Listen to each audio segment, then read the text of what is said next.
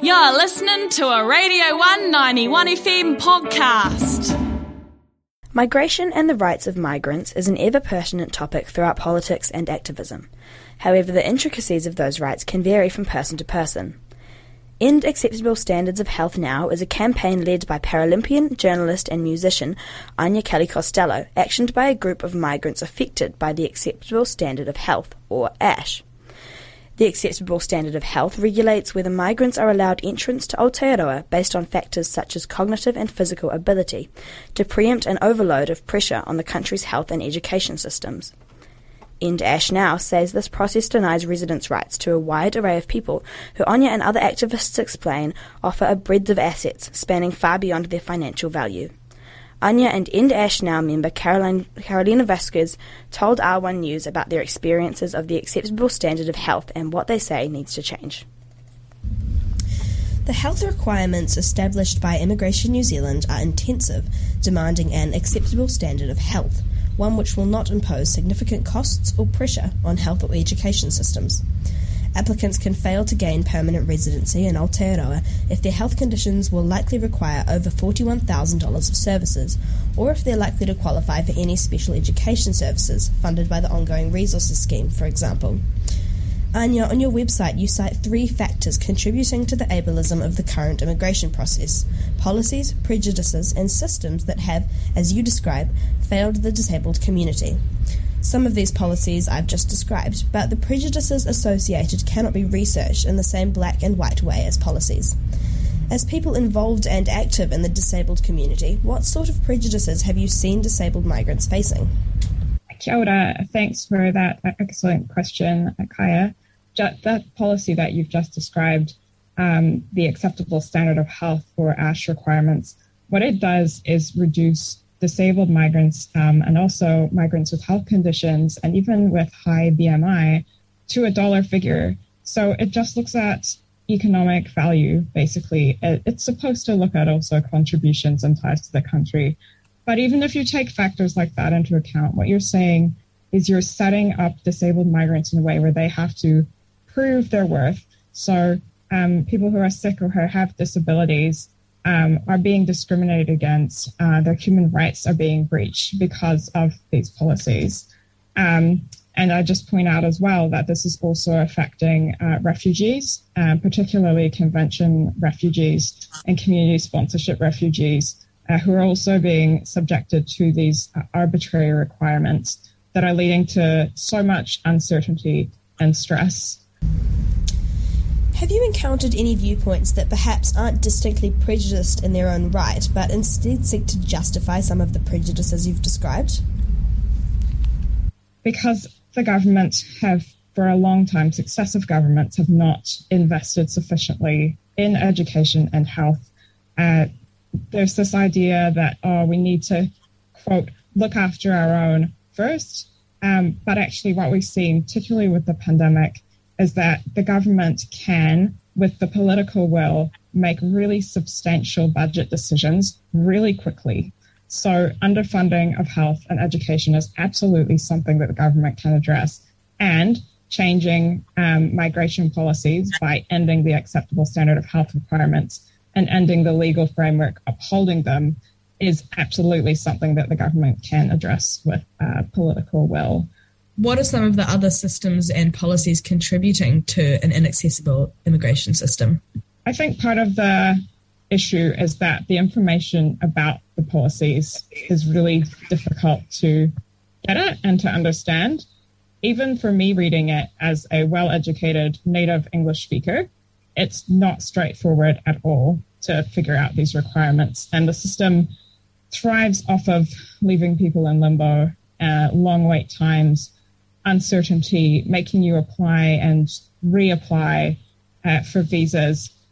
So the entire system is set up to make it as difficult and as stressful for migrants as possible. And I'd just point out that this also leads to worse health outcomes because people are afraid to go to the doctor. People are afraid to seek help when they're having, all of the distress that comes with this policy on a mental health side. So, even though the Ardern government kind of claims to govern with kindness and compassion, these systems and policies are totally the opposite of this. Having a list of conditions also that are deemed to cost too much. Again, it's just this whole narrative around migrants only being valuable if they add economic value and not recognizing our strengths and our contributions, which we all make to our schools and workplaces and neighborhoods and communities. And you've each experienced the migration process, Anya as a disabled person and Carolina as the parent of a disabled person. Have you experienced or heard anecdotes of any ableist barriers to migration?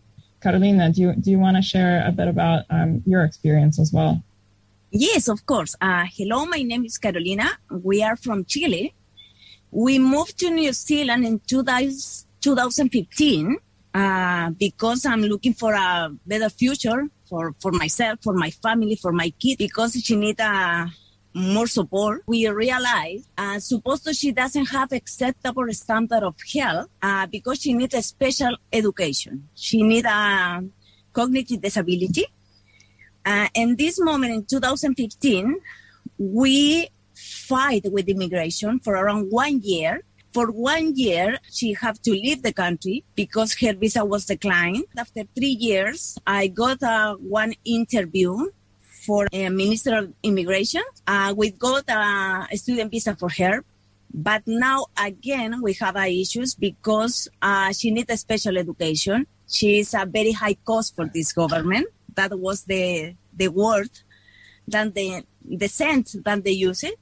She's completely healthy. She doesn't have any medication or different doctor, nothing. She's amazing. We tried for too many years, until now around 7 years, to try to call New Zealand home, to try to be stable here. But it's hard. It's very hard because every single thing that you try to explain to immigration, they don't understand, because they have one very close policy. And you're currently in the process of handing over a petition to an MP in a plea for your daughter to stay. Could you talk about that a little bit? Yeah, of course. We applied in May last year for a new student visa for her. Until now, we don't have answer about this application. In April, she got one special visa under Section 61 because she was illegal for a little bit short time. So we applied for residency finally, but we have again the big problem. Her residency and our residency will be declined for her condition. So we make this petition because we need one exception again, show to the immigration and show to the government we are responsible person, we are hard worker, we make a long contribution for this country. The petition is we want to show everyone the situation and ask for support from the community and the rest of the important people in this country, show the reality, Unfortunately, these sort of anecdotes aren't hard to come by. In late 2021, Aisling Smith missed out on a medical waiver due to her medication costs and had to resort to creating an online petition advocating her right to stay in Aotearoa, as her residency application was rejected in 2019. Disability advocate Juliana Carvalho faced a similar situation last year, resorting to overstaying in the country, becoming liable for deportation so that she might become eligible to appeal on humanitarian grounds. Carvalho describes the process as humiliating and ridiculous. Do you think the fact that disabled migrants are needing to resort to online pleas for help is negatively impacting the social perception of these groups, feeding into a narrative that frames disabled people as helpless? Yeah, I absolutely do. I think it's particularly feeding into the narrative that disabled people are a burden, a financial drain, and it's just something that completely goes against our human rights. And one thing I'd add around the fact that it doesn't recognize our strengths is that Juliana Carvalho's petition, which was not only for her to be able to stay in the country, but also to change these policies and uphold the UN Convention on the Rights of Persons with Disabilities as well. When that petition went to Parliament, it went to the Education and Workforce Select Committee, who made a recommendation around having the acceptable standard of health reviewed to align with a strengths-based approach. And despite this recommendation, that's something that the government are not actually following through on. They're doing a much more limited review of the cost threshold. But basically the system as it stands is remaining intact. So I think we absolutely need to move towards that strengths-based approach and uphold human rights as well. So you've just described this a little bit in your answer, but what do you think the government could do now to make migration more accessible? And what could be done in the future to ensure migration is an entirely prejudice-free process? There's so much around wider systems that is really important to look into, because we have been focusing mainly on the ASH policy because it's so prejudicial. But the government can absolutely start now by scrapping the acceptable standard of health requirements and stopping discriminating against migrants on disability or health or BMI, any of these grounds. Stop discriminating against refugees also on these grounds. And also Green MP Ricardo Menendez March has drafted a bill recently to give migrants access to the human rights via the Human Rights Act, because currently migration decisions which fall under the Migration Act, they are exempt or you can't complain about them if they discriminate against you on human rights grounds. So when I'm talking about, our human rights being taken away, this is what I'm talking about. So the government can absolutely support that bill to remove the legal framework which essentially upholds the acceptable standard of health requirements, or which allows them to exist in the first place. But if the government is going to do a review, which they currently have committed to reviewing the cost threshold. So at the moment it's $41,000 over 5 years, and there's a very long list of disabilities and health conditions which are assumed to meet this threshold, or to probably meet this threshold. If the government's going to do that review, then it absolutely needs to widen the scope of it, to look at, recommendations that the independent monitoring mechanism, which keeps an eye on whether New Zealand is upholding the Convention on the Rights of Persons with Disabilities. They've actually said this law needs to be completely reworked and reformed with disabled people in a way that upholds the Disability Rights Convention. So if the government's going to do a review, that's the review that we need to have happen. And people affected by the ASH requirements, as well as disabled people's organizations, and, the Human Rights Commission and other groups which would have relevant expertise need to be able to input. And we need a much more, public and transparent process around that review. The zeitgeist of our time is arguably defined by COVID-19 and the outbreak's implications for every sector of society. Immigration and travel are prominent among these. Do you think disabled immigrants with weaker immune systems might be concerned about the potential for contracting COVID-19 on planes and other transportation systems, adding to the stress of dealing with immigration and potential deportation?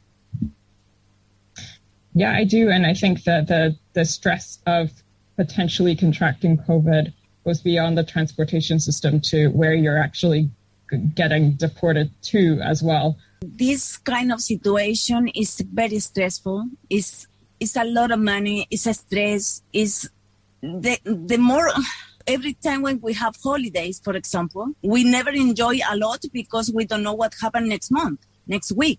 We need to give money for lawyer. We need to give money for something. So I think it's a very hard time, and the mental health is horrible. The situation is very bad. Not only me, it's a lot of people. It's not only my daughter in the same situation, and they are human beings. They are no numbers. We really do need to come together and for allies to also join this campaign with us to change the policy and to support all those currently affected. So please do support us. And together we can urge the government to do what is right, recognize the human rights of all migrants, recognize our strengths and contributions, and scrap scrap the acceptable standard of health policy. And thank you. There was a Radio 191 FM podcast. You can find more of them at r1.co.nz/podcast.